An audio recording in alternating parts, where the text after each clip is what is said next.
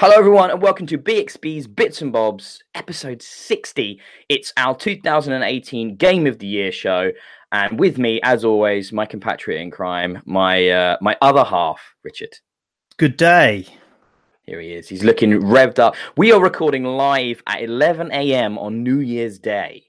Like that is some dedication. That's why I'm in dark glasses. I mean, it's Richard, dedication, or we're the biggest losers going, right? I think probably a bit of that. Yeah. I mean, like, what do you mean biggest losers though? I'm coming to you with a hangover. I had a banging last night of sitting in with the wife playing Rock Band and drinking whiskey. Is that what you did? Yeah. Shall I tell you what I did? Mine is the saddest New Year ever.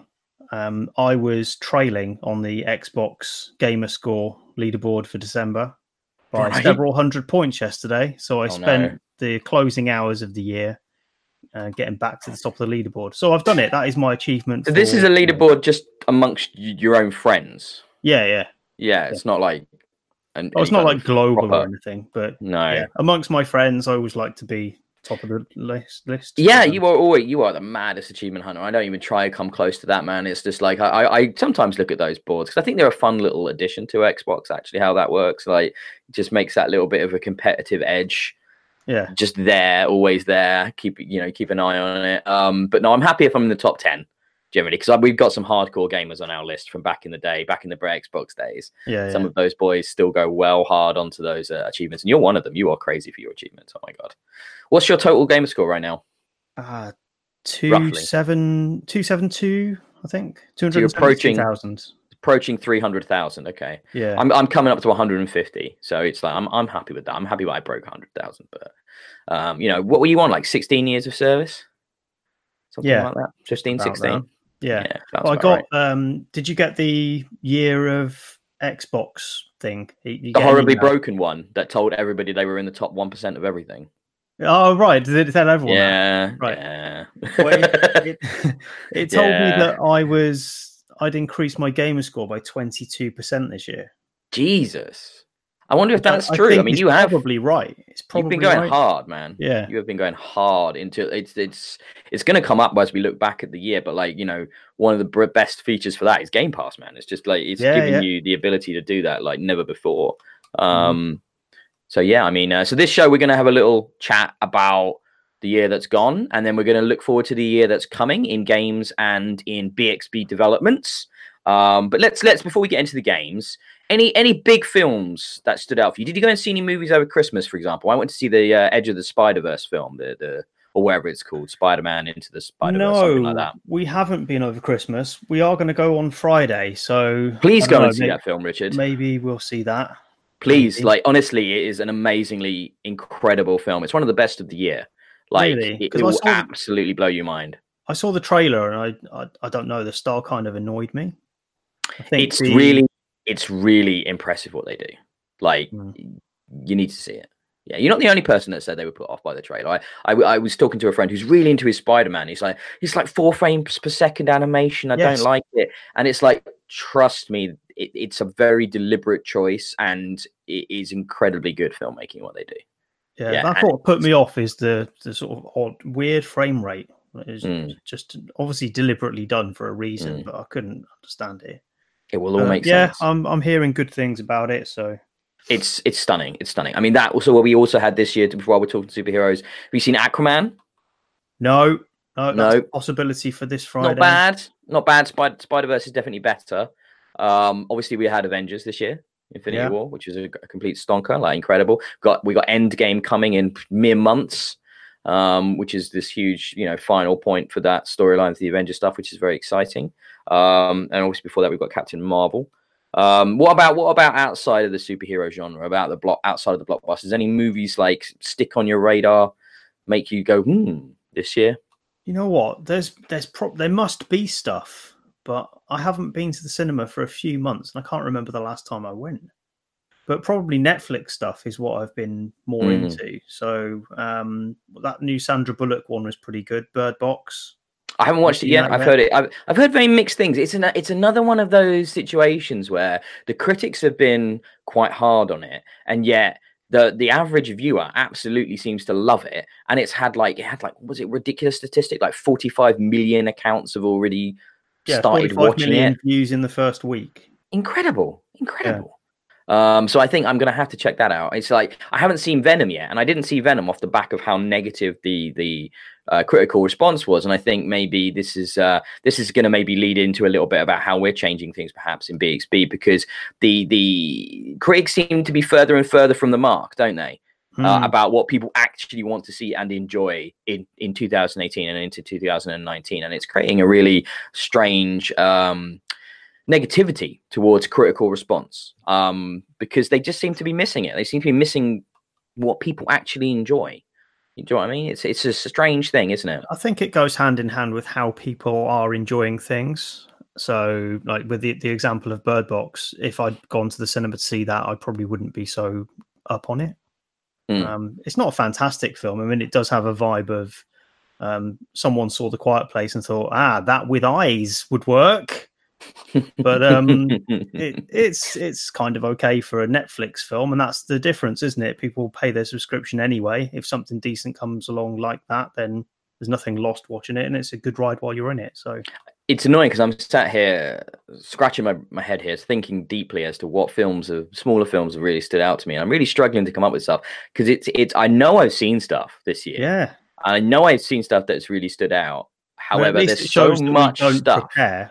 Is that good? Yeah, so well, off the top of our heads, that's the nature of who we are. That's how we do things. Who has time to really think deeply nowadays about anything? Oh God, that's so depressing. And also, who wants to think deeply about so many things that have happened in 2018? Man, 2019 has to be better, doesn't it? For like people, the globe, the world, the UK, default, everything. Doesn't it have to be? 2019 is going to be the worst so far. I think the bar is so low. Surely it's going to be better. Surely. Wait till March, mate. Wait till March. No deal, Brexit. Yeah, it's going to be great. Can't wait. But yeah, let's not dwell on that too much. We're here to talk about the good things of the year, like Indeed. how amazing the world is right now. How the environment's doing. No, let's not talk about the environment. But so yeah, films. Any other things you wanted to touch upon from the year, like entertainment wise, that really stood out? No, there's not. It's fine. You have sprung this on us, haven't you? Yes. We were going to talk about Game of the Year. We are going to talk about. We're going to talk about a film. So yeah, there's probably stuff that I'm missing. There's loads. You kick yourself after we finish recording. Like, oh my God, how did I not mention that? That film was amazing. Like that. Oh yeah, it's gonna happen. I'm like to be honest, the best thing I've seen recently is I've just rewatched Band of Brothers, and like that's still fantastic. It's probably better now, isn't it? Knowing that everyone in it went on to be megastars. Yeah, it's weird. You got Simon Pegg, James McAvoy, Michael Fassbender, bloody David Schwimmer. There's the list is just crazy. The guy from Office Space, which he'll always be for me. He's like the lead, isn't he? One of the guys from Office Space, and it's just like, yeah, that is a fantastic production. It's incredibly emotionally manipulative, and it definitely skews things to tell a particular narrative. It's not trying to really represent things all the time in an honest way. It's trying to tell an emotional story, but at the same time, a lot of the events that happen in it are true, and therefore, there's get the backing of the people actually there. I mean, they're at the end of the. But it is also a Spielberg production, so you have to like balance the two out. But no, it's a fabulous piece of television, and if you've never seen it, which would surprise me, by all means check it out. It's on demand on Sky and DVD and Blu-ray. Just go see Band of Brothers. It's so good. But yeah, that's kind of what I've done over Christmas. I'm watching The American Office for the first time. I'm up to like season 5 of that. So I can't believe I'm so late to that. It's fantastic. Good. It's amazing. No, it's amazing. I just had the Idris Elba stuff, and I was just like, what? Idris Elba's in this? What? It's crazy, man. It's crazy the people that show up in that. But let's talk about games. How do you want to do this? Should we touch on the things that bummed us out first, so we can get into the good stuff afterwards? We can do that. I mean, I don't want to focus on that too much. There's not a lot. I was watching Jim Sterling's 10 worst games of the year video yesterday. How to depress yourself? Yeah, I know, and I thought, well, is that the vibe we want? So I'm curious, what kind of stuff did Jim have? I mean, he doesn't seem to like anything. So that's the thing with Jim Sterling. But yeah, there's some obvious things on there. Fallout 76. Well, that's my one. That's my big one that I wanted to mention. That it's not just the game is bad; it's everything Bethesda's done around it. Yeah. And it's this huge clusterfuck of an embarrassment, which makes me incredibly worried about Starfield. and that's kind of done this thing to taint their entire legacy almost as well, which is really just, how do you fuck it up so royally?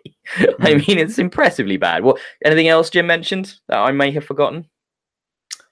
Metal Gear Survive was on there. It's fine. I played that. I reviewed that. It's fine. That game, it's not a Metal Gear game, but it's perfectly fine. That's kind of the problem, isn't it? It's perfectly fine mechanically and everything. I mean, that's the problem with Fallout. It doesn't work. It's not a case of it not inhabiting that world, because it inhabits a Fallout world very well. It's just that it's a mess and unplayable. So, anything else? Nothing that would be our sort of area, I suppose. More PC stuff. I think that's more what he's focused on. So we're not about that too much, are we? We're more about console stuff. Yeah. So, I mean, what we can talk about PC stuff if you want. I can't remember what else was on there. So yeah, let's move on from Jim Sterling. All right, that's the Jim Sterling segment. Best Jim Sterling video of the year. His 10 worst games of the year. Well done, Jim. You win that award. Did you want to just call out a game then, and just talk about something you really enjoyed? Things that I enjoyed. Yeah, just go for it. Just dive in, and I'm sure there'll be a lot to overlap here. Before it gets buried by lots of other things, I think we should talk about Celeste, because it's. Well, I'm about to play it because it's just gone into Games with Gold. Yeah. So I'm going to be playing that probably later on today, if not like in the next week or so. Finally trying that out. But yeah, I mean, it's meant to be amazing, isn't it? It is amazing, and it's totally up my sort of alley. It's exactly the sort of thing that I would play. So old school 2D platformer, test of patience and skill, in the vein of Super Meat Boy. It demands repetition, but doesn't feel like it's punishing you. It is always your fault sort of vibe. The idea is, Celeste is the mountain that you have to climb. The mountain is both it's a physical mountain, obviously, but it's also a metaphor for your protagonist's mental state. So she's suffering from depression or anxiety, and climbing the mountain is her trying to recover from the demons that sort of haunt her. And, right. It's done in a sort of cartoony way. It's not too heavy, but there's a suite of characters there that you really start to care about, and you want her to overcome the challenges that are before her. But just in a gameplay sense, it's as simple as jumping against a wall. You've got a limited amount of stamina to hold on to the wall until you have to drop off. And it's just how you maintain your stamina and your momentum to climb various 2D challenges in a platforming environment. It's drawn in a sort of old school, what's the word? Pixel art style, and brilliant chiptune music. The soundtrack is really, really great.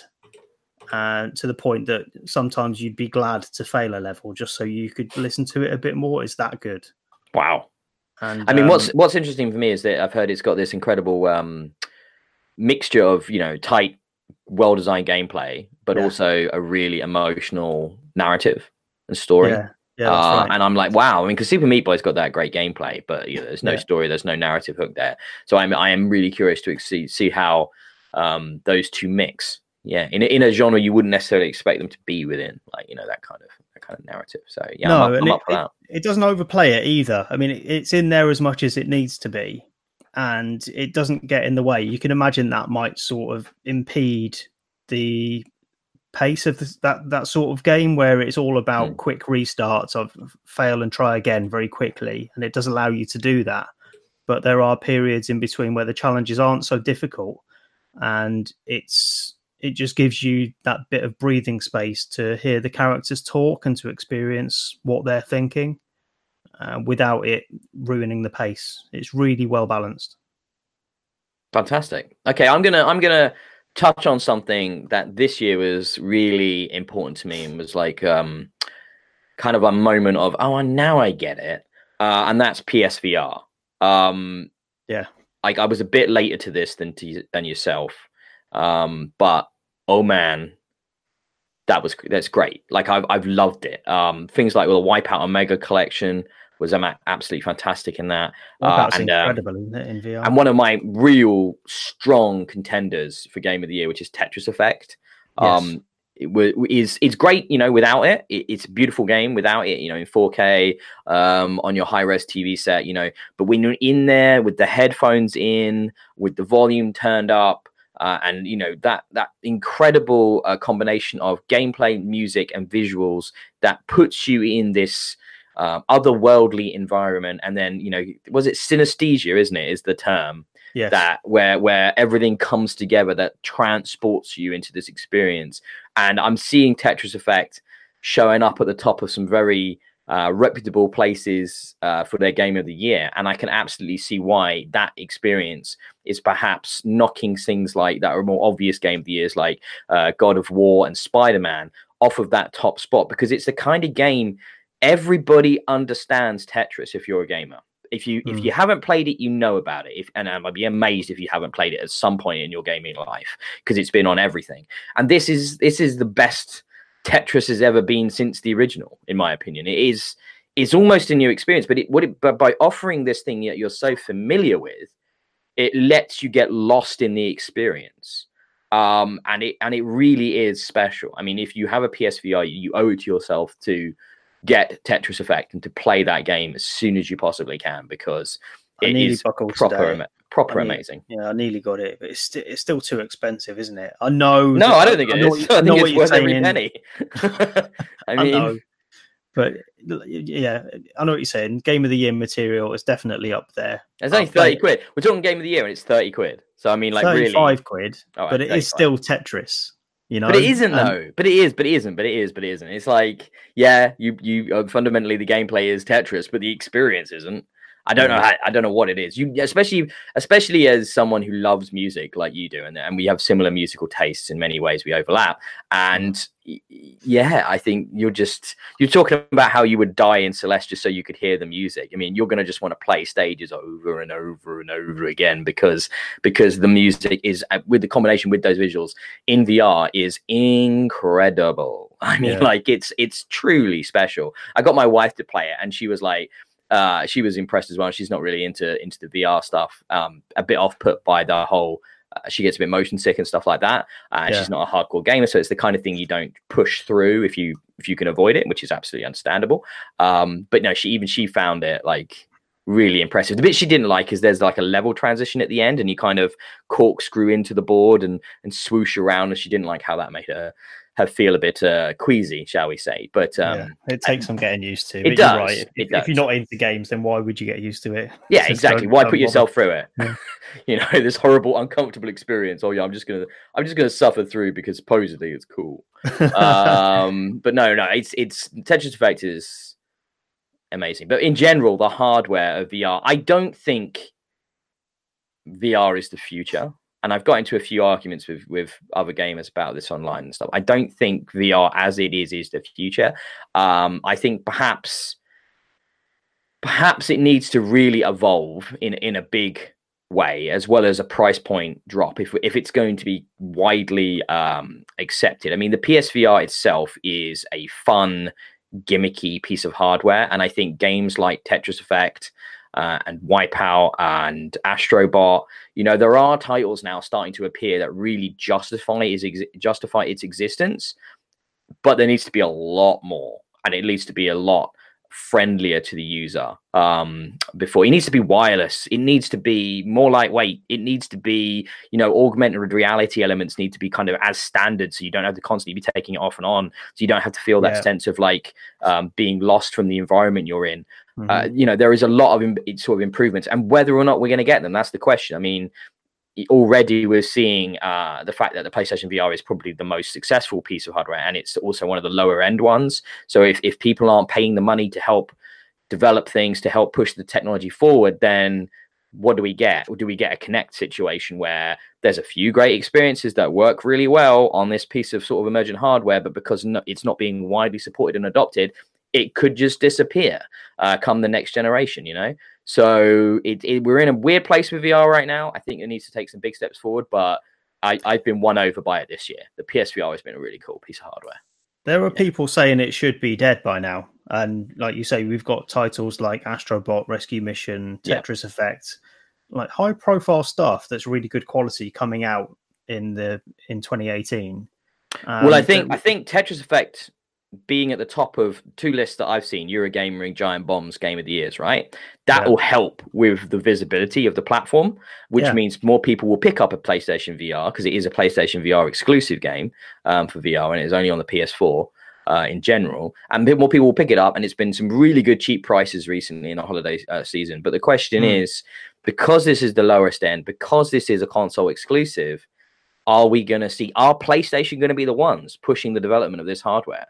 I'm just not convinced that's where PS5 will be going. I really don't know. Nobody knows at this point, but it's hard to say, isn't it, Rich? It's hard to say. Well, I certainly don't think that they're doing it wrong. No, it's the right thing to do to push down prices and get the devices out there. The best possible technological solution isn't always the most successful. I mean, you look at how the handheld game market evolved. No one would have thought the Game Boy would be the thing that really made it explode because it was a terrible device. That's a very good point. Yep. But it was cheap. It sort of did what it was designed to do. Other things arguably did it better. So there's the Lynx, there's Game Gear, stuff like that on paper were better machines, but nothing got the reach of the Game Boy. I think it needs that mass market push with something cheap and something that people can easily get in their living rooms, which isn't a PC, it's a PS4. That is the way it's going to go. And when you say it's not the future, I don't know. I'm not sure what you mean by that in terms of whether VR replaces traditional games. I don't think that will ever happen. That's what the evangelists will tell you. That's never going to happen. Tell you, that will be living in Ready Player One in the next 20 years. Things like that is what is being said. I think, you're talking about. I mean, it's a very good point with the Game Boy. However, I mean, that is a piece of technology, handheld gaming that reached its limitations. You could say the Vita isn't really, which is the newest piece of hardware in that area, isn't really that different to the Game Boy, is it? It's just nicer visuals, a bit more complicated input. But the whole idea that VR is gonna get smaller and smaller, it's gonna bring in augmented reality elements, it's gonna become just a pair of glasses you can wear, that kind of dream. We aren't going to get there unless a lot more money is spent in the field developing the hardware, and I'm not sure it will, because like Tetris is obviously a success. The PSVR sales have made it a success already. Are PlayStation going to want to innovate it, or are they just going to be happy with where it is? It's who knows what they're going to do. Is it going to be in every box with the PlayStation? Next generation, is that what they're going to do? Is it going to be this cut down amazing piece of AR enabled hardware that ships with every PlayStation 5 for only $1,000? What's the goal? If it was me, what I'd be doing is not making it better, high resolution lenses and all that stuff. I would be cutting down the size of it, like you say, try and make it more streamlined, wireless, and just more like a pair of glasses than it is like a helmet, I picked up Arizona Sunshine in the sale on VR.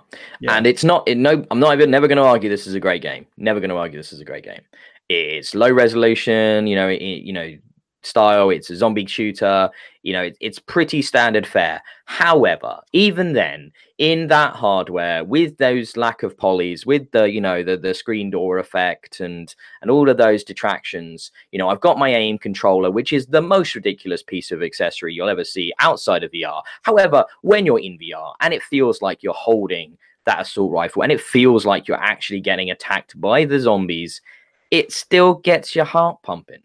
Yeah. Do you know what I mean? It still works and has an effect, even in those less impressive experiences. So I think, why try and necessarily massively improve it? I think they could improve res for the PS5 version, things can get better without the price getting ridiculous, and it can, the form factor can get smaller, and, they try and keep the price point the same, but, it doesn't have to be a huge leap, does it? It could just be some quality of life improvements for them at the moment.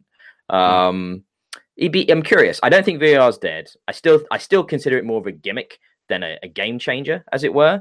But yeah, this year is the year I came on board, so that's definitely on my list for like gaming experience of the year, right there, definitely. What would you like to talk about, Richard? What else is on my list? Quite a few things that are also on my list. So, well, I'm thinking we save some of the bigger stuff towards the end and just however give a you want shout to do out it. to some smaller titles. Sure, man. Yoku's Island Express was good. Did you see this year? Not really. Is it a 3D platformer? Nah. Is this 2D. The marble game? Yeah. I've heard about the marble game. Yeah. Yeah, it's really good. I wasn't expecting much from it, but it was on sale, and I actually got a lot out of it. You're a dung beetle, not you. All right, calm down. So you play a dung beetle, and he pushes a ball around, and it's a really clever mechanic. So you knocking about this island, right? And the island has got various dips and ramps and whatever to push this ball around on, and even pinball sections. So he'll go into a tunnel, and then suddenly you'll be knocking him around with these sort of flippers in a pinball style. And it's got a sort of vibe of that Sonic game. There's a Sonic pinball game that came out back in the day, wasn't there? So it's a bit like that, but actually good. So there's all sorts of characters littered about the island that will ask you to complete subquests for them. Lots of collectibles to pick up. And it doesn't do anything especially new beyond the ball mechanic, which is itself quite a good hook. And it gets enough out of it to justify the rest of the game, which is a bit more rote. But, that just makes it a really accessible game with a fresh new angle. And I enjoyed it all the way through. Completed it 100%. But, that's not saying much for me. I tend to do that anyway. But yeah, really good 2D platformer with, in 2018, a new idea, pretty much. So that doesn't come along in platforming very often. So it doesn't. No, I mean, it doesn't come along in games very often, mate. I mean, to be honest, I was just waxing lyrical about Tetris Effect. That's a Tetris game in 2018.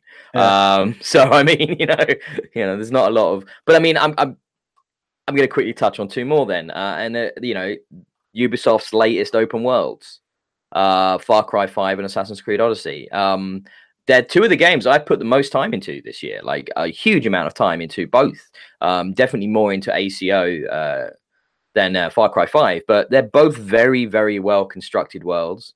Both beautiful worlds, absolutely stunning to look at. I think Far Cry 5 definitely gets a bit tired a bit quicker than Assassin's Creed Odyssey did, but at the same time, for doing one of them, it's definitely better than 4. I wish they'd committed more to the concept of the far right political dissident cultist element and really doubled down on the politics of that. However, it's Ubisoft and they're always really careful to avoid politics, which is kind of a shame because they often pick subject matter and setting that would be a really good way of actually exploring and really sort of delving into the politics of those situations. But then they then always back out. So it's like, why are you picking these provocative areas or subjects or anything to only then decide not to do it? However, it's very frustrating because that's the game I wanted to play, and having them pitch it as some sort of analogy to current ascendance of the far right. That's something I was interested in, and for it not to be there, it just kind of put me off the game. Did you play it in the end? I can't remember. No, you didn't. I mean, it's worth picking. I mean, it's probably on sale now, isn't it? I imagine it's in the winter sales that are running until just after today for most places. I mean, it's a very good open world first person shooter.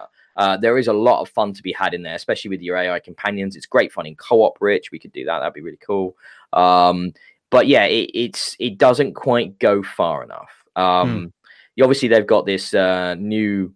I can't even remember what it's called, but it looks so generic. They're kind of, doing that thing where they reuse the map, reuse the engine of Far Cry 5, and releasing in next year. There's like a post-apocalyptic Far Cry game coming out, which looked a lot like they saw the visuals for Rage 2 and went, "Oh, post-apocalypse with color, we can do that." But in a way, we're doing Game of the Year, so I'll spoil it. The end of Far Cry is interesting because do you know how it ends, Rich? No. So it's a bit of a. It's kind of when you're playing it, it's a letdown, but actually thematically, it's kind of brave of them. So the whole idea is that Joseph Seed is this far right wing cultist, and the idea is that he wants everybody to prepare for the end of days when all the nukes go off and stuff, and then the nukes go off. You don't stop it from happening. The end of days happens. So this sequel game that's coming out is going to be set in that it's set in the same world because the apocalypse happened. So it's kind of like, you're saying it's weird, isn't it, Rich? Because you're like, we didn't go far enough, but then it kind of does at the end. It kind of does go that extra mile. And it's a bit of it's weird because playing it, you're the hero and you want to stop it from happening, but they don't let you. I suppose what I'm missing from that is I would want them to have their own comment on that situation rather than just show that happening. Yeah. Talk about it happening. Why is that happening? Who caused it? What can we do to stop it? I value that sort of discussion in games, and we don't get it enough. So I thought that was a missed opportunity. Absolutely. But let me move on to the game that I would put in my top 3 or 5 at least for the year, which is Assassin's Creed Odyssey. They're doing this thing with Assassin's Creed where, it's been running a long time now. There's been a lot of Assassin's Creed games, and they've realized you can't keep doing the same thing. So they're moving away from these third-person action-adventure games, which is what Assassin's Creed originally was. The stealth, the assassinations, and they're just going into historically set action role-playing territory now. Yeah. And honestly, they do it incredibly well. This is all set in ancient Greece. It's during the Peloponnesian War between Athens and Sparta. You play as a mercenary, Amistios. And you can play as Cassandra or the Dude. I recommend you don't play as the Dude. Cassandra's an amazing character. I have absolutely loved experiencing this story with her. They're also massively supporting it with DLC because there isn't going to be an Assassin's Creed next year. So they're bringing out additional content all through 2019. And this is what Ubisoft is doing now. The games as a service model is something that they've really doubled down on with Siege and their other titles. And then they're bringing that kind of emphasis to AC as well. And I really like the direction they're taking Assassin's Creed. The purists out there would definitely argue against, lots of random loot drops and customization options. But I think it's a great power fantasy. It's kind of this exact opposite to Red Dead when it comes to gameplay. It's fast, it's frenetic, you are basically a demigod. And you get to just wreck house across ancient Greece, and it's a huge map, a gorgeous world. It looks fantastic. It's fun to play, and I've really enjoyed my time with Assassin's Creed a lot more than I did my time with Red Dead, which I fell off of pretty quick, as I kind of knew I would. Yeah. So. Yeah, I'm disappointed in myself for that. We can talk about Red Dead. Yeah, let's touch on Red Dead. Neither of us have played it enough to really be credible on this podcast, so everyone can tune out now. But we really should. Hot takes. We should have done better, shouldn't we? But I've only played till chapter. What is it? Chapter 2. I'm 3, maybe 4. I don't know. I'm a bit further, but not much. Yeah. So I'm really not far enough into it to comment meaningfully. But the control stuff that people have complained about, I can kind of see it, but I think I'm already used to it. Just a short way into the game. It's just, I don't know. The reason I've not played it enough, it's a weird one. I've not played it enough because it looks so good, and I want to be able to just involve myself in it fully without anything else distracting me. I haven't found a good time to do that, even over Christmas, because there's been too many other distractions. So I don't know when I'm going to play it, but I will play it. I did that thing where I bought it because it was important to know a bit about it, because that's the thing everybody was talking about. Even though I knew Rockstar games aren't for me. They're just never for me. They never grab me. I'm not interested in the way they make games, you know. And this is like them doubling down on all of that. The incredible slow pace, you know, forcing you into this level of immersion, which does work. It's incredibly brave. I also think, though, due to the amount of hype and anticipation, they do get away with some things maybe other games wouldn't. There has been some critical backlash I've seen, you know, more than a few prominent reporters and journalists in the game industry saying, you know, the more they played it, the more they actually disliked the game to the point where they actually hated it by the end.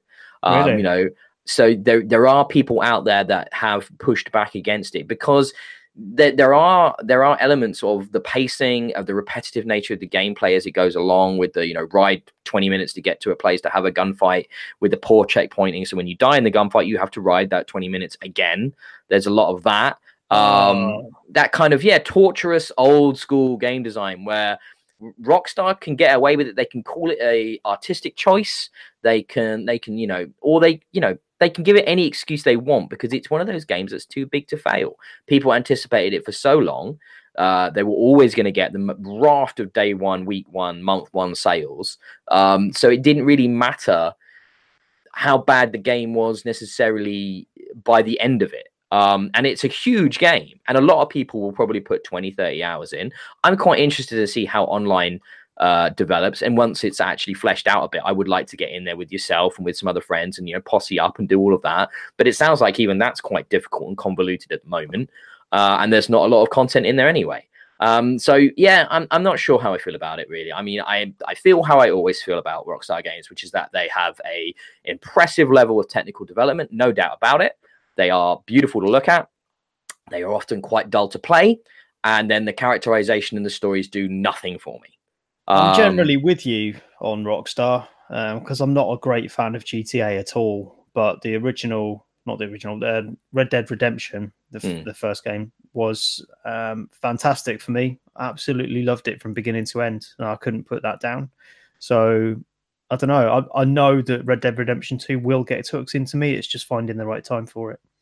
Yep. And, you know, going into 2019 as we change things, hopefully we can find the time to facilitate that a little bit easier, which will be nice. Okay, looking at my list. I want you, I mean, I know you said you were kind of wanting to leave some of the big stuff towards the end, but I don't really know how long this is going to go anyway. But did you want to talk about God of War? Because I have not played enough of this, and this is like on either number one spots. It was won obviously the Video Game Awards best game of the year, the Jeff Keighley joint. It's almost always on the number one, number two, or number three spot for all the outlets of everybody's personal lists. It's my big hole that I need to go and play some more of this and get this finished. I just haven't had a chance yet. However, I've got one on my list you haven't played, which you should have done. So yeah, you do God of War, and then I'll do mine afterwards. Okay. God of War. I don't know if we're going to do what our favorite game of the year was. We're going to talk a bit. Yeah, we can, aren't we? But you can do that if you want. I don't mind. If we were going to do that, God of War is definitely a contender. It's certainly top three. Just for the way, but the initial reaction to it is this really God of War? Because thematically, it feels very different to the rest of the series, which is very much about gung-ho, machismo, and a lot of sort of boy attitudes and demeaning of women and over-sexualization of female characters and dehumanization of anyone but Kratos himself, the central character. Who's Kratos? Yeah, that's his name. It's Kratos. I've never heard it called Kratos before. It's Kratos. It's Kratos. You always call him Kratos. Okay, I don't think I've said it out loud before. It sounds like shit. Kratos. Okay, Kratos. Kratos. Fine. Does his name not come up very often? I guess it doesn't, does it? If you think about it, especially not in the new one, because most people don't know who he is, so it doesn't come up a great deal. And Dad, I guess, gets mentioned more often. So yeah, even the kid just gets called Boy. They're not very big on names. Does he have a name? Actually, I think he does, but I can't remember it. Okay, he just calls him Boy. But yeah, the tone is very different from the original games, and that comes with Kratos having his son around. And from the early trailers, I was dubious that it was going to pan out in the way that they were saying it was, because there was a lot of lingering shots of Kratos like caring for his son and sort of unspoken paternal instincts on show. And I thought, well, that's a different angle, and that it shows a different side to that character. Where it shows a side to that character because he's very two-dimensional before. And I thought, well, that's interesting. And it's not a reboot or anything. It is the same thing. It's just the character has grown and it's showing you something new of him. And I thought that was really interesting. But on top of that, it goes to a different land as well, where no one really knows him, like you say. I've got windy pops. I'm going to belch. Excuse me. Love it. Live podcast, baby. That's how it rolls. Shouldn't drink Diet Coke before I go into a long monologue about God of War. But yeah, so he goes to a new place. No one really knows who he is. And they use it as a really good excuse to change a lot about what God of War is. So it's no longer a linear slash 'em up through nice looking environments with increasingly large and ugly beasts just being thrown at you. It gives you much more agency to explore the world, do side quests, subquests, find pickups along the way. Stories relate to you in very clever ways. So you've got the boat that you row between different environments in with your son with you, and the chats that they have where Kratos tells his son different stories about things that happened before he was born, that sort of flesh out the backstory. Without it needing a cutscene, and it just bridges that gap between gameplay and narrative without any seams at all. And even when there is a cutscene, it segues seamlessly into gameplay. So you've got these amazing action sequences that you're in control of without it even feeling like a QuickTime event. You know, it's so well designed in terms of giving you that agency as a player, but making maximum cinematic impact at the same time. Nothing else does it. It's such I didn't even get to the boat. No, didn't even get to the boat bit. I've heard about it. Don't worry, you didn't spoil it for me. But I think for me, I left off too early, and it was before the combat really kicks into a higher gear, before you start really using Boy as a fighting assistant. Yes. I fought a couple of trolls, I think, and then that was about it. so I fought Thor the Stranger. From the outset, the combat system doesn't feel particularly involved, does it? It feels quite stripped back from the original God of War games. But the more you play it, the more it adds in, and by the end, it does feel like an accomplished combat game that feels true to God of War, but has all that other stuff built around it as well. So it's so well rounded. Yeah. Let's go. Mate. You've got to play it. I've got to do it. I need to do it. I need to put more time into it. I definitely want to. I just haven't. It's just like weird. I'm putting Tetris on instead. I'm playing, various things that have shown up in the sale, and things like that. I'm horribly easily distracted. But I'm going to move us then from one PlayStation exclusive to another PlayStation exclusive. And I know, Richard, this is one that you have got and done basically what I've done, which hasn't found enough time to really get into that. And that is Spider-Man. Spider-Man is absolutely, without a doubt, one of the best games of this year, and easily in my top 5 list. It's got the best traversal in an open world game because you swing around as fucking Spider-Man, and it feels incredible. Sorry, I played it this morning. Played some more this morning. It's really good. Yeah, it's so good, isn't it? It feels incredible moving around that city. It feels like it's a really alive place. When you swing down to street level and you're swinging between like lorries and taxi cabs and jumping off of them as you go around. It's got some problems. It's got very kind of rote open worldy sort of side missiony things, which are a bit basic once you start to delve into them. But what's incredible for a game like this is that it has an amazingly good story that only gets better as it goes along. Great use of ancillary Spider-Man characters. fantastic relationship stuff between Peter and Mary Jane is so well written, so well performance captured. It is. I never thought this. So this is what started me down the road of really getting into Spider-Man. While I'm a big comics fan, Marvel fan as well, never been a Spider-Man fan. So playing this game got me reading some Spider-Man comics, and off of the back of that, I went to see the new Spider-Verse movie, and I'm in now. I'm in. I can see why people love the Spider-Man. He is a great character. He's fallible. He's human. It's a power fantasy that works for every guy ever. It's just fabulously well produced game. The combat feels really good. It's accessible, yet there's enough depth to keep you interested. It's just a great game, man. What are your early thoughts on it? You liking it?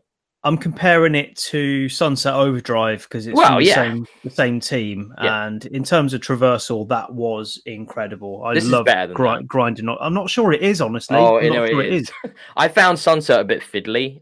Having to do things like the ground pound to get the bounce and stuff, and it punished you every time you reached the ground, and I always found it quite difficult to get back off the ground again quickly in Sunset Overdrive, whereas in Spider-Man, especially when you start unlocking powers, you basically never have to touch the ground if you don't want to, and you're just zipping around 100 miles an hour all the time.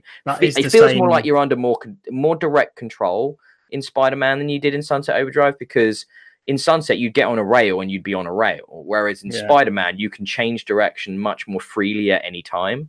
Did you finish Sunset? No, I bounced off of it for the traversal mechanics mostly. Okay, well, you missed the proper game then. I don't want to be that guy, but near the end, not even near the end, but partway through Sunset Overdrive, the controls do open up, and it gives you much greater scope to just keep on rolling on rails, running across walls, never touch the ground at all. Well, that may be the case. You can't argue that Spider-Man doesn't have a better fucking story, because there was no narrative in Sunset Overdrive worth talking about at all. And the characters in Spider-Man are fantastic. I found it fun, but I'm not far into the Spider-Man enough to really say. But it's obviously a very well built world. The sort of characterization stuff that I've seen so far, the motion capture, the facial capture is just amazing. Really good. Really I think the world itself is great to traverse. It feels fun to swing around. Oh yeah. There's something about traversal mechanics. I always like there to be a bit of an impediment, so it feels better when you do it right. And I'm not sure Spider-Man's quite on the right side of that. It does feel too easy to get around and do everything that you want without any challenge. That's a weird thing to say, but I can sort of see what you're saying. Yeah, do you know what I mean? Kinda. Like, you kind of want to feel skilled at doing it rather than it just give you it. There is definitely traversal in Spider-Man. There are ways of doing it better. I think you maybe haven't really got to that yet. If you're early on, but there's like a horizontal web zip. There's timing to the swinging and the arcs as well, which will give you speed boosts and things like that. And there's combat mechanics that are involved with swinging, which you unlock as you sort of progress through the game as well. Okay. So there are things like I'm trusting that will open up in the same way that Sunset did. I guess for me, the other problem with Sunset is what drives me through an experience is resonating with characters and story. And I didn't feel that in Sunset. It's kind of like the problem I'm having with God of War. I'm meant to care about this dude's dead wife. I've never met her. Okay. I struggled with the opening to that, to making me care. So you're supposed to care by virtue of the child losing his mother. That's more of a hook. I don't have empathy. Empathy's for weak people. We can't have empathy in 2018 in Brexit England. What are you talking about? You've got to get ready to murder on the streets, Richard, to survive. That's what's coming this year, I should say. Just prepare yourself, gird your loins. It's coming. But no, the gym this month. I'm getting ready. Gonna Mad Max sort of style it. Yeah, nice. But yes, that's a really impressive experience. It really blew me away this year. I didn't think I was going to enjoy that much. It kind of actually, it made me think of something that one of my biggest disappointments as well. Goddamn platform exclusivity is shit. Even though I have every platform, I still think it's really shitty that people on Xbox don't get to experience Spider-Man and God of War and stuff like that. And yes, they're first-party games. It still sucks. it still sucks. And then the lack of cross-play in multiplayer games as well. PlayStation dragging their feet on that one. And it's like, guys, let's just make games available to people. Yeah. I don't know. I've not got anything against people making exclusive games for their own platforms. I mean, Spider-Man's their thing. Why wouldn't they do it? And, if people really want it, they'll get a PS4. That's the point, isn't it? Well, so it's weird, isn't it? Because Insomniac isn't a Sony studio. However, this license to Spider-Man is connected to Sony, for the video games and the movies. So it's kind of like, it's that sort of ties it to them, which is, I don't know, that's a bit bullshit, isn't it? I mean, like, it wasn't even made by a Sony studio. So if they wanted to make it work, they could have let that get out on Xbox. Yeah, it's not the same as God of War, which is an IP created by Sony. So it's kind of like, they could have had that out there. But it's Sony funded though, isn't it? That's the bottom line. I mean, every game has to be funded by someone, but it's like, surely it makes the most sense to put it on the most pieces of hardware so you get the most sales and make back the most amount of money. You know what I mean? It's like, doesn't that make sense? So I guess they're trying to use it to drive hardware sales, but at this point in the generation, is that really gonna push a lot of hardware? I don't know. Did you want to throw out another game? Tomb Raider, because that comes off the back of that topic, really. So the last Tomb Raider game was famously Xbox exclusive for a while, and that's the kind of exclusivity that I don't agree with. When it's just paid to keep some people from not having it for a time, that's gross. Yeah. So gross. PS4 players should have had that ages ago. But anyway, new one, they've solved that problem. It's out on both. Brilliant. Woo! And I'm really glad everyone can play Shadow of the Tomb Raider, and everyone should, because it's the first Tomb Raider of the rebooted run that actually has proper tombs to raid and is much more than a fancy upgraded combat version of Uncharted. It has felt like it's a reaction to Uncharted. It's put a load of combat in there like that had, and just made it a bit more visceral.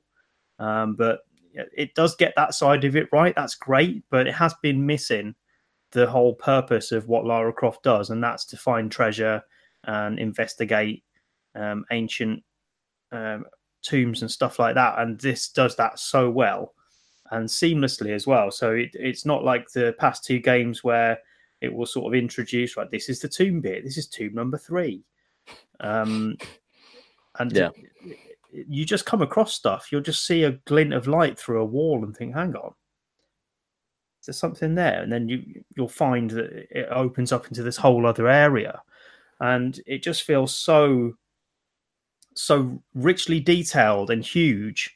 Not in the style of like you can compare it to Assassin's Creed and say, well, actually it's nowhere near the scope of those games, but within the confines of quite a linear narrative story, within I suppose there's not very many areas in it if you write down on paper how many different places there are to go in Shadow of the Tomb Raider, but each one is built so well and crafted so expertly with enough stuff in there that you think this is a real place, that it just achieves that perfect balance for me. Assassin's Creed they build great worlds in that, but they often feel like there's space there just for the sake of making it feel like a big place. Everywhere in Shadow of the Tomb Raider, it feels like there's a reason for it to be there, but it doesn't feel like it's been designed. Oh, I think the difference there, mate, is that Shadow of the Tomb Raider isn't trying to be anywhere real. Whereas when you're trying to recreate Hellenic Greece, yes, there will be times when there are just fields or forests or mountains. That's true. So it's kind of like, I know that part of the world quite well, and having visited some of the islands in that sort of areas that are in Assassin's Creed Odyssey, and when you visit them in the game, there is things that you kind of go, while not like exactly one-to-one, that geography, that sort of feel and look is very reminiscent of the reality. So whereas Shadow of Tomb Raider is fake, isn't it? It's all made up. Well, I'm gonna veer off to Forza Horizon 4 there. All right, yeah. Let's do Forza. That's both on our list. So yeah, so that's a game that is supposed to be representing somewhere real, but has the sense to cut it down in a way and change it in a way that makes sense for a video game. Forza surprised me a bit because I got the impression it was meant to be a representation of the UK, but really it just feels like Scotland for the most part. Pretty much just Scotland, yeah. And the DLC's Ireland, I think. Well, no, it's more like a Scottish island. It's more like the Isle of sort of like one of the slightly northern islands, from what I can tell of Scotland, is what they've gone for. Yeah, like extreme weather, and you can see the northern lights off of it, above it, and yeah. So it's meant to be like the what they call like the Shetland. Is that Shetland Islands up that way? Yeah, right. I'm not good at my geography. What are those weird land formations in Ireland called, where it's got like hexagonal? Yes, yeah, fair play. But they've probably stolen some bits. But when it comes to sort of it's called Fortune Island. Yeah, but so they've got like pots of gold and shit. Yeah, no, that's fair too. Yeah, you bring up a fair point. But then again, it has extreme weather and it has it's very, very rugged. Ireland is a lot more like chill when it comes to geography than what they've done in this island. But so there is a combination. But yeah, clearly the studio was like, where's the dramatic geography? Oh, it's mostly in the north. Fair enough. So other than the odd sort of like pastoral village in that Forza map, it feels a lot more like the Highlands, and Edinburgh's represented and stuff, and there's a lot of that up there. But it's great. Do you want to? I mean, you segued across yourself there, so just let's talk about Forza. Wow, what a game! Absolutely love that game. Hell of a lot of Forza over Christmas. Forza Horizon 4 specifically, but even bouncing back to the old ones, because this year we had the HD update of Forza Horizon 3. So I'm still well into that 2 years after it came out. They've just done a phenomenal job with the Horizon series and making each one absolutely stand the test of time. And you can play all of them back to back, and I do. But Forza Horizon 4, really great setting. It's good to see that we can drive around with familiar street signs. I don't know Scotland that well, but driving on the left. Yeah, driving on the left. Having the street signs that you recognize, see phone boxes and stuff like that. It's cool. It's just really cool. And just aside from the setting, the stuff they added with the seasons, I'm not sure it makes much gameplay difference. I thought it would do, but it just seems more of a visual shift. But that said, it's nice that it's there. It's so cool, man. It's like every week it will shift through a season, and this is a change. Server-based change that affects everyone's game who's playing. They've made Forza into this online shared world driving game where there are no more like drivatar vehicles. That every vehicle driving around that isn't just a little silly little flesh out the world car is actually driven by a human. And then on the hour, every hour, there are these game modes that pop up. Forzathon, is it? I think it is. That happens, that everybody can join in and just get a bunch of they're usually fun and silly, and you can basically just get these massive rewards for doing long jumps and working together as a community. And yes, it's a stunning. The other thing I really like about this situation is how they've done the story stuff. So they have these like sort of contained 10 race or 10 event mini stories. So you've got the video game streamer one where you got to drive all the different her favorite cars from different video games, for example, in different like challenges and beat the clocks, time trials, jumps and stuff like that. And then you've got you've not seen that one. You have to be level. You must be at the right level for this, but it's fantastic. So there's 10 different challenges, and they're 10 cars from different video games over the years, and it's fucking awesome, man. You get to drive these cars in Forza, doing these events that are kind of reminiscent of the kind of driving experience you'd have had from that game. All around this sort of like she's like a video streamer for like this channel, and it's got a really nice setting. And then you've got like the fancy car rental storyline. You've got all these different framing devices basically that open up when you hit certain thresholds and certain levels and things like that around the map. So there's always something to do, literally always something to do.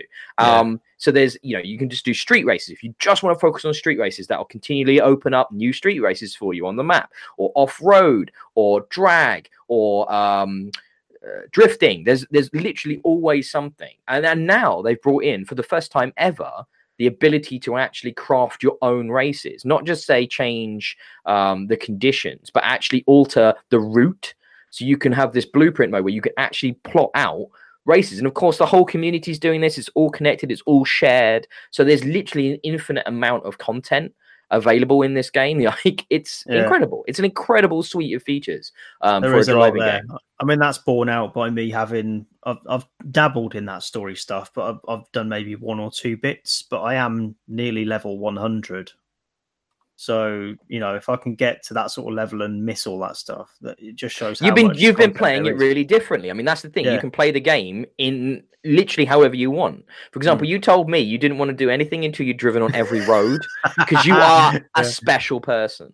I am a bit weird like that. Every Forza game that comes out, every Horizon game, I have to clear up the map first, fill in every line. So bizarre. Okay. Well, it's just a pain otherwise, isn't it? Because if you do it bit by bit, and then you forget where you've been. And why does it matter? Why have you got to drive on every road at all? Because there's an achievement for it. Oh, right. So yeah, do that first. Do that first. Okay, sure. So you've missed out on like the cool video game race challenges and all of that. Did you even done the showcases? You done all the showcases? Have you done the Warthog? Yeah. Oh my god, how good is the Halo one? That's so good.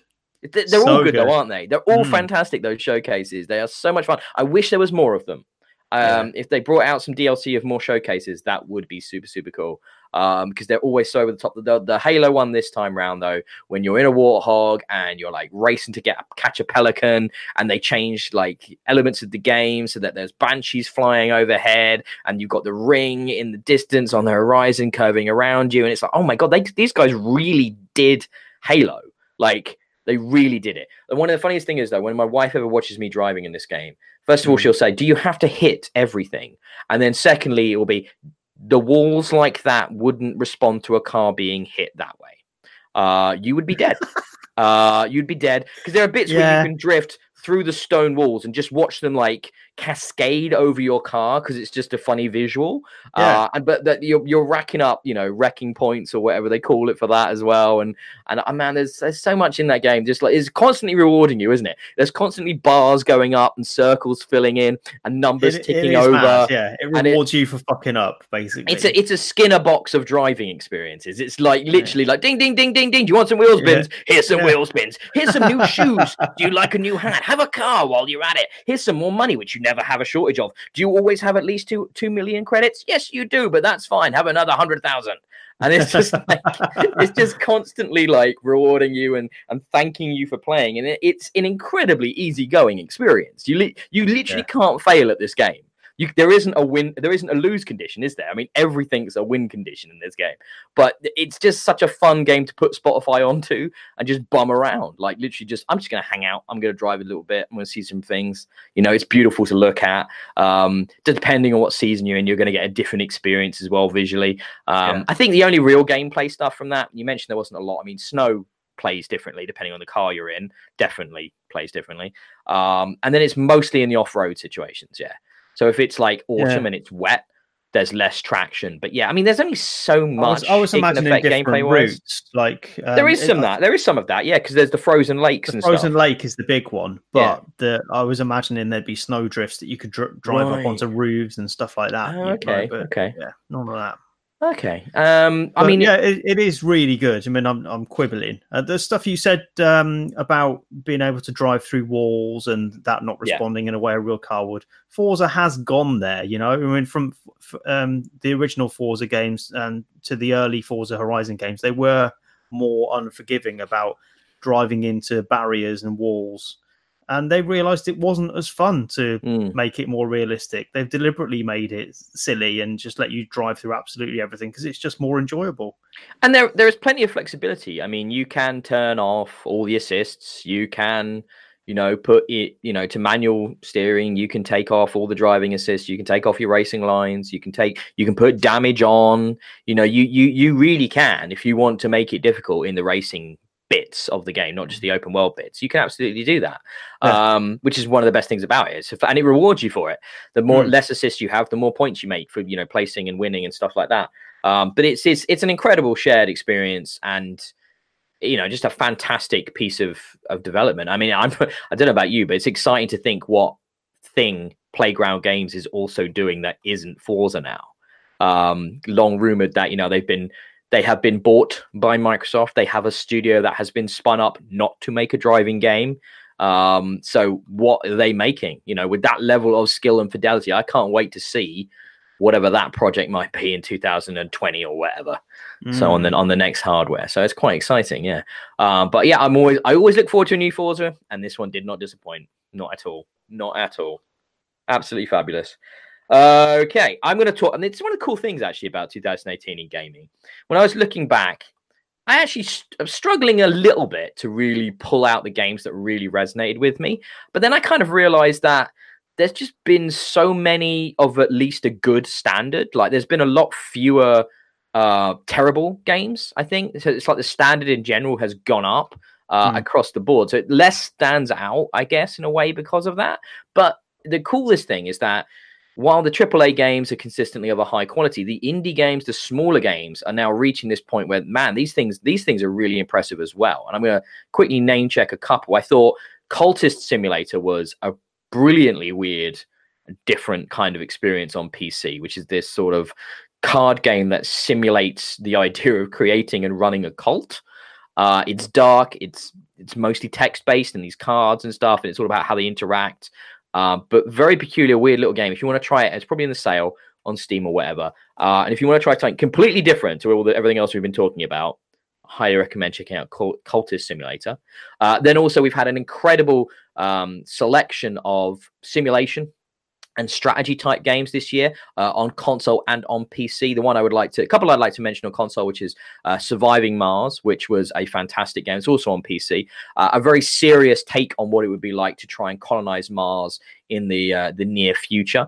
It's difficult. You've got to manage lots of systems. You've got like oxygen and resources to manage, as well as just trying to get colonists out there, and then their back and forth and their needs as they change, and their psychology as they, loneliness and things like that can set in. That's a really, really cool experience. And then on PC, a game I would like to play it a little bit more, but I haven't had time to, but it is a fantastically cool game, which is Frostpunk, which is this management simulator. It was almost a city sim in which you're trying to sort of survive a post-apocalypse in a kind of a steampunky-esque diesel punk situation, like an alternative, I don't know, mid-1900s place where the whole world is frozen and you're just trying to stay warm and stay alive as the snow and the cold encroaches upon your little enclave of survivors. It's incredibly bleak. You have to make choices where there is no good choice. Like, oh, does this group die or does this group die? Should I sacrifice these people for the betterment of those? However, if I do that, I'm going to have this group turn on me. There's a lot of that. It's like making the best of a bad situation, and then usually being booted out of your own settlement because you're incompetent to die in the frozen wastes. That's how my games usually end in that. Those have both been fantastic, cool little experiences on PC and console. But there's one here, Richard, that stood. One indie game that has stood out in my mind above all the rest, and it's on your list as well. And that is the perfection of Dead Cells. Dead Cells. This is the tightest Metroidvania / roguelite experience I have ever had. The game plays perfectly. And I do mean perfectly. I don't know. You've played a few more of these types of games perhaps than I have, Richard, but in my experience, this has got the tightest controls, the most responsive controls of any game of this nature I have played in a long time. And basically it's all about prioritizing your combat mechanics over animation. So you can roll out of an attack, you can attack out of a roll, you can jump out of a roll. You always feel 100% in control. And what that means is, in these semi-randomized environments that you're fighting your way through, is that any death that happens is on you. You can always, you should play better, basically. It's never a case of it cheats you. It's never a case of it even being too hard. Every situation can be dealt with. You just need to know how to do it. And it's perfection for that. And I don't normally like games like this that much. But man, the art style as well, the music, the sort of tongue-in-cheek story, the branching environments, the unlocks, and that combat, man, That is the best like 20 quid I've ever spent on anything like this year when it comes to an indie. Absolutely fantastic game. I was a bit late to it. You were. I had to tell you about it several times, and then finally, I got Hollow Knight. Shut up. This is better. Hollow Knight is great. Yes, but this is better. It deserves a shout out for doing a similar thing, but in a more structured, designed way. So it's much more like a sort of 2D Dark Souls. But Dead Cells obviously has hallmarks of Dark Souls in there. The fact that it sort of procedurally generates each level is a turn off for me. That's why I didn't go into it straight away. But actually, the way that it's done here, it doesn't feel as accomplished anywhere else as well as Dead Cells does it, because it all feels like a proper designed level, and it's all structured in such a way that even though it's sort of randomly generated, it feels like it's leading somewhere specific. So the levels aren't particularly long. You can get through them in maybe 2 or 3 minutes. And there's a predictable path to the style of level that you're going to get through. So you start off in like sewers or something, and you might move on to more of a castle ramparts level. And it always follows a similar sort of path. So you know whether you're doing well or not by the environments that you're moving through. But it's different. It's a different way to get there every time. And what's so important in Dead Cells is the excellent combat design in making it a fair challenge to get through these changing environments in sort of meaningful way. To the gameplay actually means something. It's not just you get lucky or you don't. Like Spelunky and stuff like that has felt punishing at times because you'll just get chucked into a really bad draw. It's never really like that. Every level feels fair, and the combat is effective enough that you always feel like you've got a fair shot at doing it. And even if you do fail, it doesn't feel wasted. The mechanic of going back and investing those cells in extra health, extra strength, extra upgrades to your equipment, you always feel like you're building up to a better performance next time. And I put quite a lot of time into Dead Cells, more than I thought I would. So yeah, definitely top tier for 2018. Oh, it's incredible. Even if you're not a Metroidvania, even if you're not into your roguelites, and there's so bloody many of them now. There's so many games that have that permadeath, punishing, restart kind of mechanic. Even then, the combat is so satisfying. Yes. There's so many different combinations of weapons and gadgets you can take with you on the runs, which you'll find around the environment, which you can unlock with that kind of permanent currency that you get from beating or dying in a level. There are certain things that you do keep with you, which you can then use to unlock things at the shops and the vendors, the cells of the game. Even then, it just feels great, and it's so much fun experimenting. Like, I was trying out different combinations of weapons and like ones I wouldn't normally play with, and being just like, oh god damn, that's so cool, that's so much fun to use. And then you're like really eager when you see it come up again, like, oh man, I use that sword again. That was killer on my last run that I had it was so good. And I've avoided the meta. I've avoided looking up best ways of doing this, or how to do this secret, or how to beat that. I've just really enjoyed throwing myself against that wall, usually failing, usually not getting very far, but always learning something, always getting better, always getting a little bit more knowledge. And I think the way that's dealt out, that it's interesting because normally, like I say, it's the story, it's the characters, and while they're pretty good in this game, they're quite amusing and they dole out little bits of it and hints of the world. It's not that keeps me coming back this time. It's the gameplay, because the gameplay is possibly the best of this type ever. So yeah, it's just incredible. Really high up my list. That absolutely.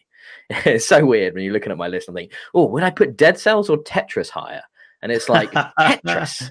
I'm still kind of amazed how good that is in 2018, but yeah, it is true. Did you want to mention Hollow Knight just because it's of this?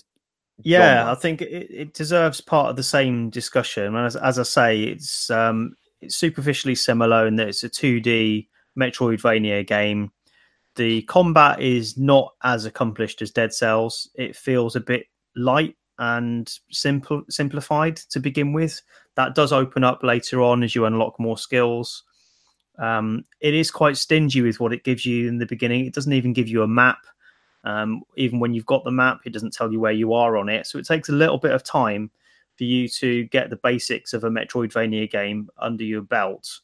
But once you've got over that hump, and it's not a very big one, once you've got over that hump, it becomes a really well-designed Metroidvania experience with undertones of Dark Souls.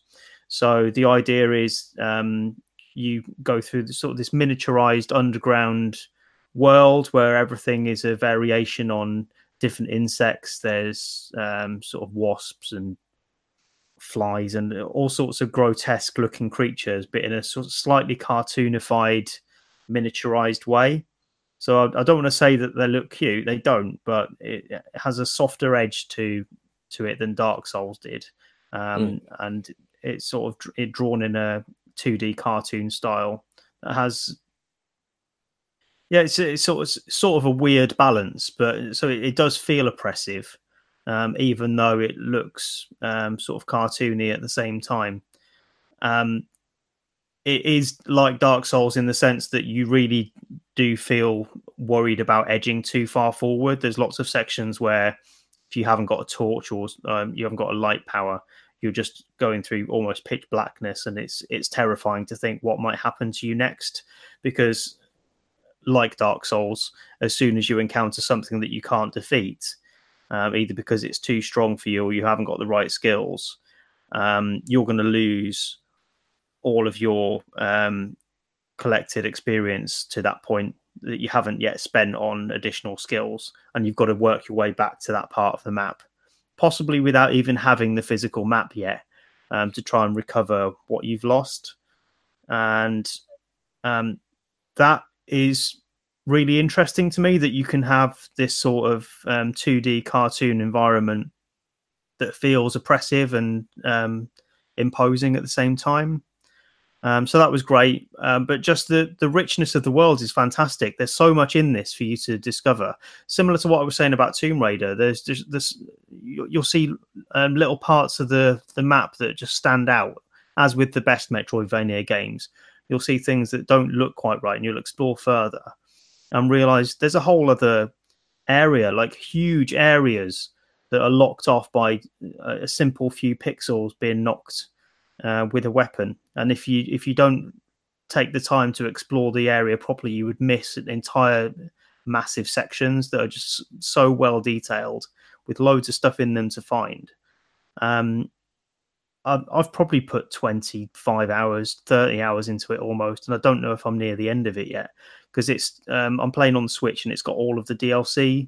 I think there's 3 or 4 different additional DLC segments that are added into it. I don't know where the main game finishes and the DLC starts, but there's just so much there to find and do. It's just really, really rewarding. So probably not as immediate as Dead Cells. I mean, that's probably more your style, because you can just drop in and drop out of Dead Cells and get something out of it. Hollow Knight is a bit more of a dedicated, involved sort of title that you need to set some time aside for. It's interesting what you mentioned. Like one of the big things you said about Hollow Knight there was that it's this cartoony style that still conveys oppression and disquiet, and that sounds great on paper. And I find that as a fascinating concept. However, I know I would not enjoy it. Like it's just not for me. The closest I come to enjoying a proper Dead Cells type game, Dark Souls type game. There we go. Got the in there. Is Ashen, which just came out in Game Pass on Xbox, and it's kind of like that. But I'm enjoying that. It's a bit more accessible, perhaps, and that's a really interesting experience. Not worth mentioning for Game of the Year, but worth mentioning for something else that I've got on my list that kind of ties into Game of the Year, which is Game Pass. Game Pass. Yes. I just want to it started off this year for me with the feeling of this is great, but it's probably not for me, because I've already got a lot of games and I buy a lot of games. But as the year's gone on, the value of this thing has just skyrocketed. It has become something which I would say everybody who has an Xbox, you'd be mad not to have this. Like, honestly, it is incredible. The games that are now coming out, day and date release in Game Pass, aren't just Xbox games, and they're included in this. Like, they've just done a bunch over Christmas. Things like Mutant Year Zero, I just mentioned Ashen. They've just come out, they put Hellblade, Senua's Sacrifice in there after a short time onto Game Pass. That wasn't a day and date, but it's still incredible. And there's more and more support coming for it from the third-party developers as they realize that this could be a really important new way of players experiencing their games. I have no idea what the revenue situation is and how Microsoft pays these developers and these publishers. I hope it's good. I hope that they do well out of it. And Phil has gone on record as saying that people with Game Pass actually buy more games. They don't buy less games, they buy more games because games don't always stay in Game Pass. So there's an element of, and they warn you if they're leaving. So you then get potentially, depending on how long it's been in Game Pass, you can get like a discount on the purchase, which I think is a very, very smart business model. And it's become a must-have. I'm completely sold on it. Discounts on DLC for games that have just come into Game Pass. Do you really? You get discounts on the DLC as well? Yeah, I didn't realize that. The Forza Horizon 4 DLC is all discounted. And that's not part of the winter sale or anything. That's for Game Pass subscribers. Game Pass subscribers. Well, that's very clever, isn't it?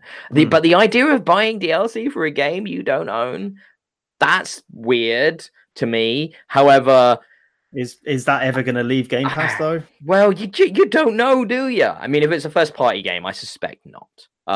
It'd be much more risky if you're going for third party games and stuff like that. But yeah, I mean, I think just from that, even if you're not like a person that subscribes continuously, the ability to say, oh, there's a game coming into Game Pass in March, I'd like to try that. You just get a month subscription.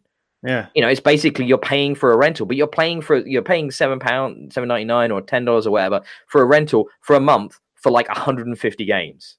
It'll be 200 games by then, probably. It's an incredibly good value, and you're going to try stuff that you would never normally play.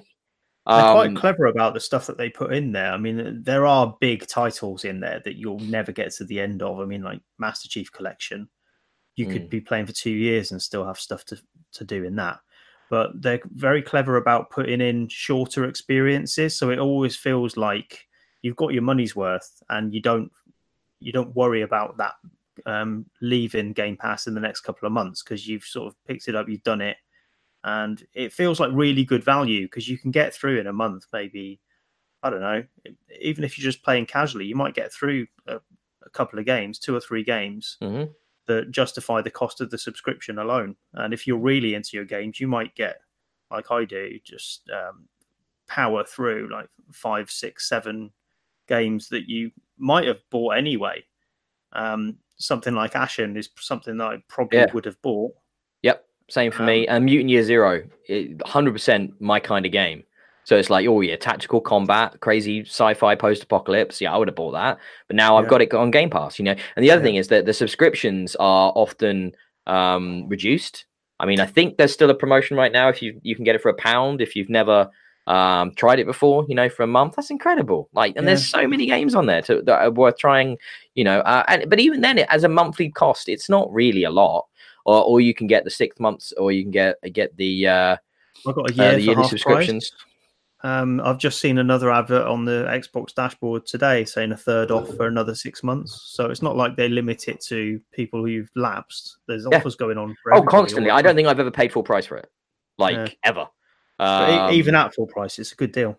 It is, and it has become this really important part of the Xbox ecosystem, which going forward, I think is going to become a real huge element. If the rumors of the diskless Xbox are true, without a disk drive coming out next year, that it's all about digital, that's going to be all about Game Pass. I imagine you're buying that, you're probably getting a decent sub in there as well for Game Pass, something like a 6-monther in there as part of the cost of buying the console or something to push adoption of digital, as the buying habits have moved this generation much, much more towards digital. Yes, Microsoft made that initial stumble of trying to make it an always online digital focused console at launch. They stepped back from that. But what they've done in this generation is actually just made people want to do that. Yeah, so exactly. it's kind of like their mistake wasn't in doing it. Their mistake was in talking about it. Yeah, absolutely. Yeah, and they've succeeded. You know, I mean, it's crazy the amount of digital sales now. I mean, the one thing I wanted to mention about I just talking about digital, kind of connected, but I picked up Tomb Raider in that sale. But I picked up Tomb Raider like it was reduced after like 2 weeks of it being out. So I was kind of amazed at that, but I'm going to play Tomb Raider. I wanted to just touch on that. I'm looking forward to playing Tomb Raider. I just need to carve out the time. But yeah, I mean, that's the kind of game that you could see on Game Pass pretty quick. Another game that I had on my list, but I took off because I wanted to mention it because it was a really cool experience that was on Game Pass after a while was Onrush, which I really struggled to recommend at full price. But then, you know, there was a deep discount sale, and then like a month or two later, Game Pass. And it's like, that's perfect for that type of game. That game now will have some legs. It might still have players, you know, because of PlayStation Plus system. This month as well. And there you go. So PlayStation Plus. So what we're seeing is these new ways of supporting games that don't necessarily resonate immediately at launch, because the market is a busy one and a saturated one for a lot of these experiences. But yeah, I've got 3 games left on my list that are all quick ones I want to touch upon, 2 of which are also on your list, Rich. They're kind of the B tier. You know, 2 of these, but they're both really interesting experiences, which were Vampire or Vampire. I'm not exactly sure how you pronounce that. And Call of Cthulhu, 2 very different horror games that came out this year. It was steeped in style, some really good ideas, perhaps a missed execution in gameplay. But story-wise, character-wise, you know, world, really interesting experiences. Is there anything you wanted to mention about them? Cthulhu, I was a little disappointed with it myself. I think it what can I say about it? I think I was probably expecting more than I should have done, because it was always going to be sort of B tier production. But in terms of sound design, graphics, voice acting, it was a bit hokey, some of it. And that was a shame, because reading, I've read a bit of the Necronomicon, and you know, the world that you can imagine, it wasn't quite borne out by this game. There wasn't quite enough visually on display for me to be horrified by, and certainly what was there wasn't graphically that impressive for me to think, you know, for me to really get into the world. It was just, I don't know. What did you think? I sort of meandered my way through it and thought, yeah, that was pretty good. It was pretty good, but yeah, it didn't quite get me in my gut and make me think that, you know, really get to the core of what Lovecraft is, and that's about questioning reality. And it didn't quite really go for me. I'm still waiting for that. Anything really, that book, well, not book obviously, but sorry, film, TV show, game that really encapsulates those feelings that you get from the Lovecraft's source material. You know, the uneasiness, the like you say, questioning reality. The GameCube one, existential horror. Yeah, what was the GameCube one? Eternal Darkness. I'm sure that's what you're referencing. Yeah, everybody does. But you know, it's probably not as good as you think it was. I mean, not these days, but it played a couple of tricks. It played a couple of tricks on you as the player, dealing with things like saves and stuff like that. You know, stuff that you couldn't get away with now because the hardware is so much more locked down, and you know, there's certain like rules that all the developers have to abide by when releasing a game. But no, I think Call of Cthulhu was a cool idea, quite well executed, but yeah, it didn't stick the landing, and it didn't quite bring. It starts much better than it finishes, that game. Like, so much better. It's got a really good opening and a really strong beginning, but yeah, it tapers off pretty hard once you get to a certain point in the sort of midpoint. And what do you think about Vampire? I liked Vampire a lot. I think, again, it was a really cool world, really interesting. Kind of the Don't Nod B team make those. The guys who made Remember Me. As a third-person sort of action adventure game, with some RPG elements and some interesting choice mechanics. I thought it was cool. It was cool. Worth mentioning. Yeah, I put a lot of time into Vampire. You know that Xbox year in review thing? Vampire was my most played game, apparently. Jesus, wow. which I was surprised by. I put a lot of hours. That was horribly broken, that thing. So I don't know how much you can trust it, but yeah, okay. Yeah, but yeah, well, whether it was right or not, I do remember putting a lot of hours into Vampire and not quite finishing it because it, like Cthulhu, tapers off horribly at the end. I've not gone back to finish it yet. I think that there's a big part of Vampire's attraction, which is in choosing to be the good guy, because there's quite a lot of moral choices in there about whether you want to sort of help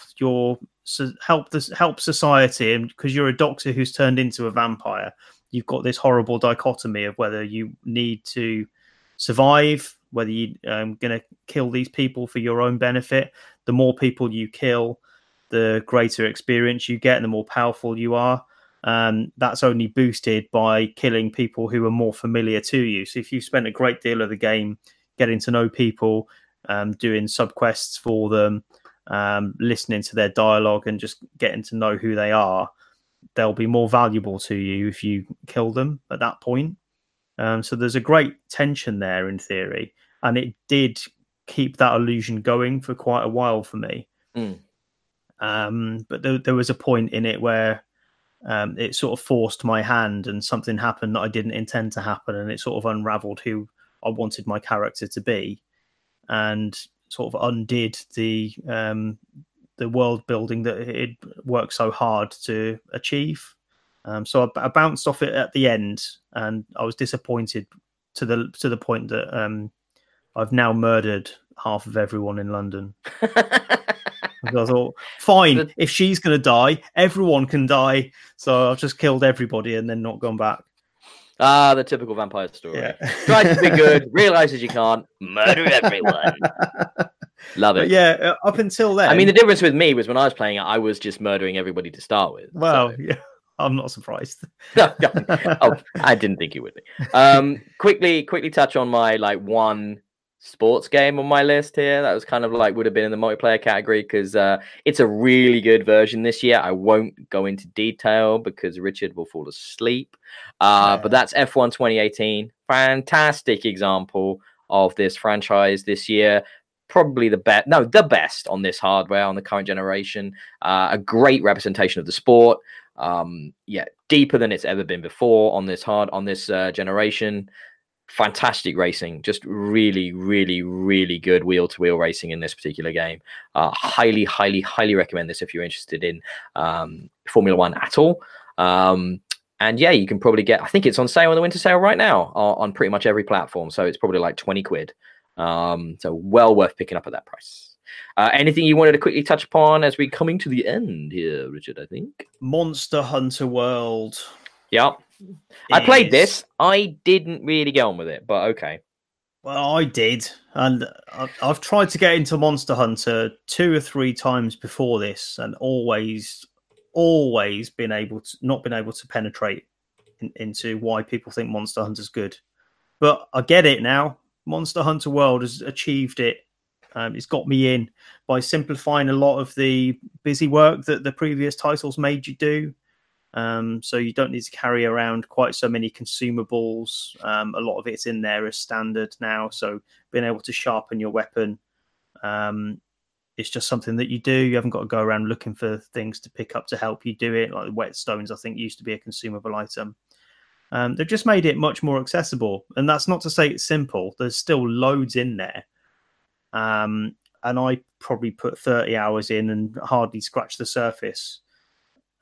There is still a hell of a lot of grind in there to sort of repeatedly kill the same monsters and to get the drops that you need to build the armor that you want, to take on ever more powerful monsters. But I finally understand what people get into Monster Hunter for, and there is so much in there.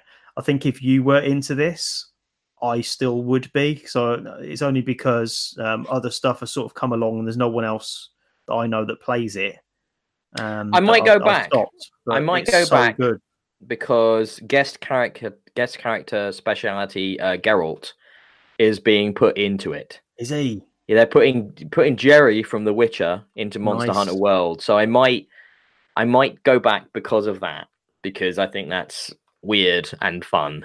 So I might. They've done some weird crossovers. I think they've put Ryu from Street Fighter. Yeah, they did. Yeah, that's very strange. Okay, so you've got a couple more on your list. Did you want to shout out to them as well, or do you want to do some summations?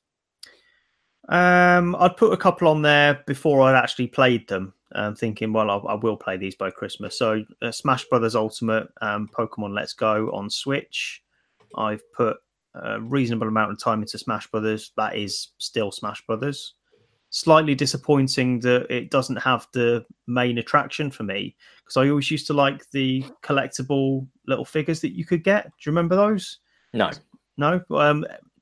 All the way through Smash Brothers, there's always been a way to sort of win collectible little, almost like amiibos, but in game.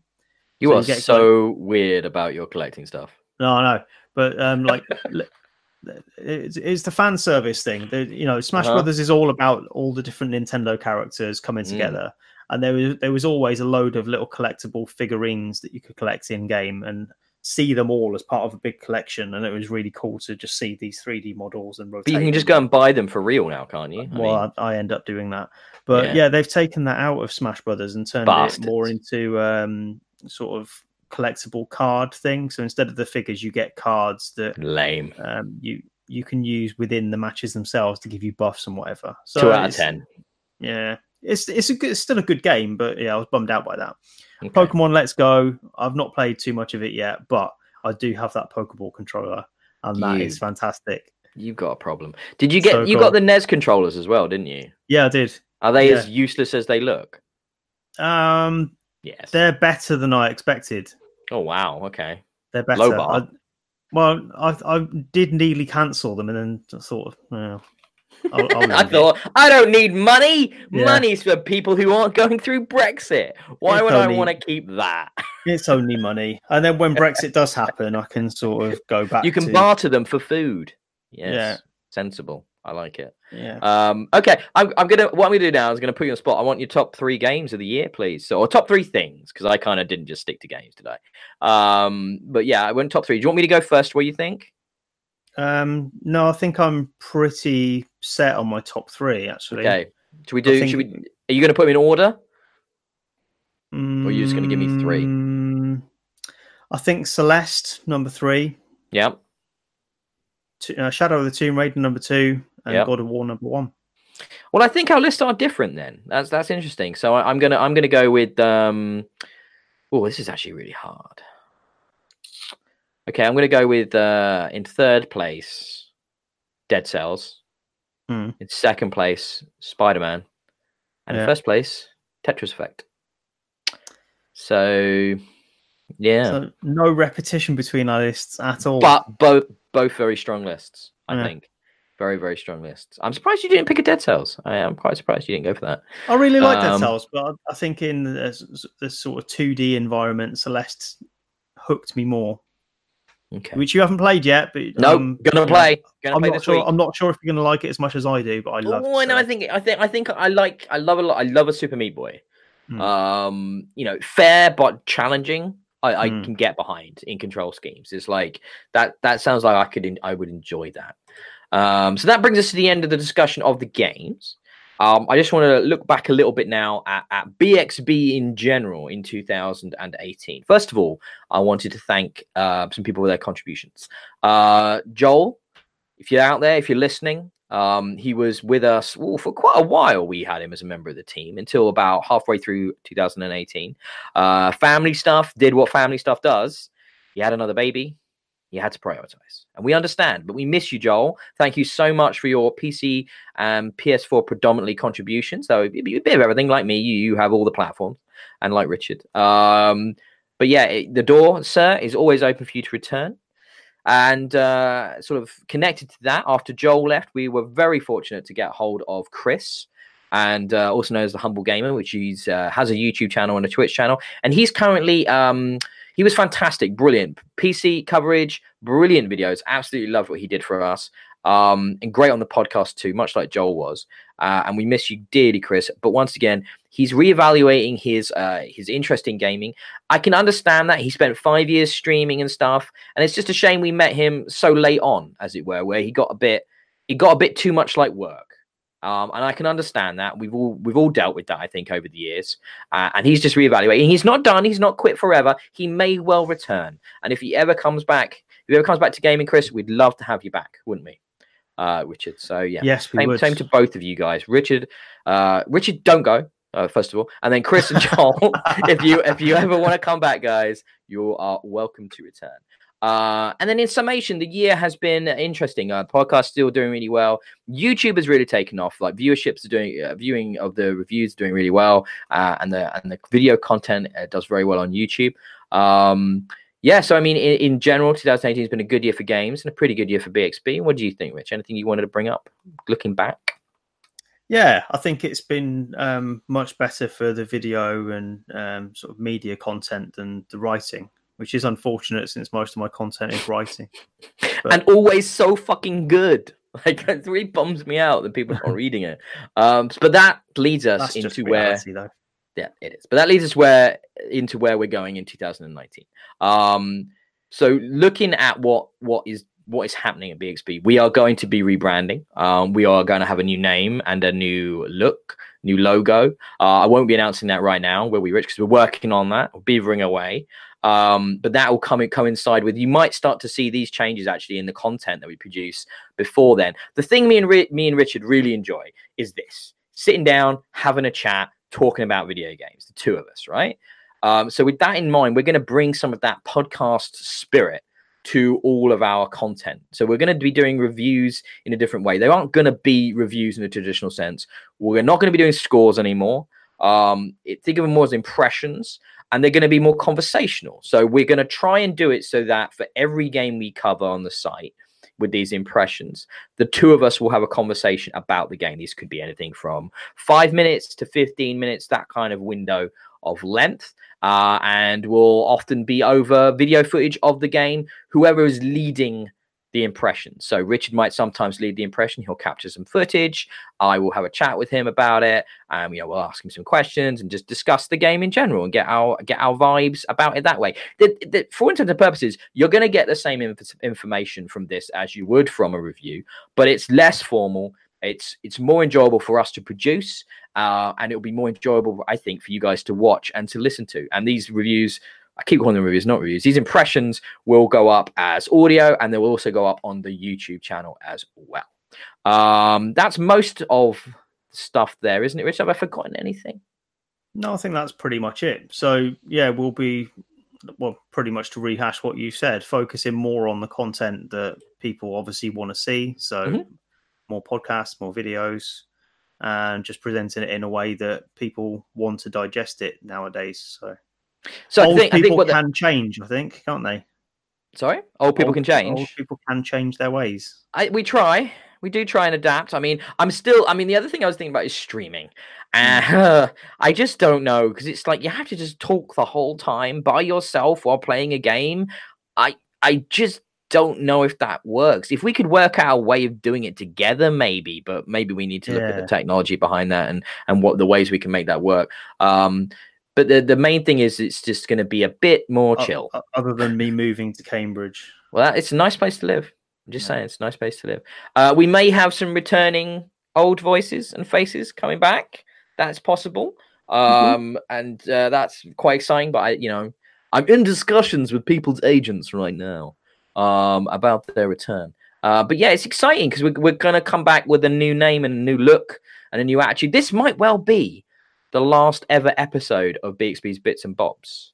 We'll have to talk about how we're going to go forward because the way these impressions are going to go out, they're almost going to be like mini podcasts, but they're just going to be a podcast focused on one game. So when we want to talk about things like news and like topics and maybe stuff that isn't getting covered game-wise directly, we'll still have a podcast, but I think they'll be shorter and I think it may be more frequent, but we'll just have to look at how that works and what name we're going to choose for that and how we're going to get it to you guys. It'll definitely be on YouTube like this is. It'll almost certainly be up in audio in one way or another as well. So yeah, just more stuff coming. By all means, give us some feedback. Are you going to horribly miss the scores? I don't think our silly star system needs to keep going, but if you desperately still do want that, let me know. I'll take it into consideration. We'll see what we can do. But I think I mentioned at the beginning of this podcast. I think the way critics and reviewers look at stuff is becoming less relevant if you're sticking to sort of a rigid system. People like us, we need to reflect the way in which people want to consume and look at critical response. It doesn't necessarily need to be about, oh, sound is a 3, visuals are a 4, gameplay is a 5. That's not relevant anymore. At least I don't think it is. I don't think it is either. I mean, it harks back to the early days of video game criticism and the time when it was viewed more of a journalistic practice, I guess, because you had to buy a magazine to read that stuff, and it was seen as more of a profession. And we've had enough of experts. Well, yeah, the only thing that makes us experts, I say with rabbit ears inverted commas, is that we've been doing this a really long time. Yeah. I mean, we've played a lot of games. I mean, but then again, so have you. You know what I mean? It's like, so it's not that. Let's just have a conversation. Let's just talk about it. That's all it comes down to, and that's what me and Richard love, isn't it? We love playing and talking about video games. So let's do more talking about it. That's kind of the mindset here, isn't it? So me and you, the best bit of the every 2 weeks is we do a podcast. Yeah. So let's do more of that. That seems fun for you and fun for us. So, but open to feedback, open to ideas from anybody and everybody. We're on Twitter and Facebook and all the usual places. Names are going to change, but we're not going anywhere. But yeah, that's exciting. I don't have a time frame for this. I mean, it's quiet as all hell right now when it comes to actual game releases and stuff. But we'll try the new format with the first game me and Richard thinks deserves being covered in some way, won't we? So looking forward to it. I will say there's something really cool coming with some preview content, hopefully in the next sort of couple of weeks, but I don't really I nearly said then, but I'm not allowed to say, am I? No, I don't really want to spoil it because you never know, it might not happen, but I'm proper excited about this if it happens, and that'll be all over the channels in many ways, probably. Yeah, that's pretty cool. Fingers crossed. Yeah, fingers crossed. I'm doing research for something right now, put it that way, so it should be good. But yeah, that's coming. On the next podcast of whatever it is, we'll look forward to 2019 properly and talk about the games maybe that are coming up that we're excited about. Whatever that podcast is called when it comes out. It could still be Bits and Bobs, but we could just be something else, Bits and Bobs, or just Bits and Bobs. I don't know. But yeah, lots of changes, lots of stuff. No time frame exactly, but it's going to be probably in the calendar month of January, I suspect. Things will start happening. But yeah, cool stuff, eh? You excited, Rich? I'm quite excited about this. Yeah, I'm excited about this new direction. It's going to be cool. New year, new start. Looking forward to it. That's what it's all about, isn't it? So that brings us to the end of BXB's Bits and Bobs episode 60. You had a nice time, Rich? Yeah, I think so.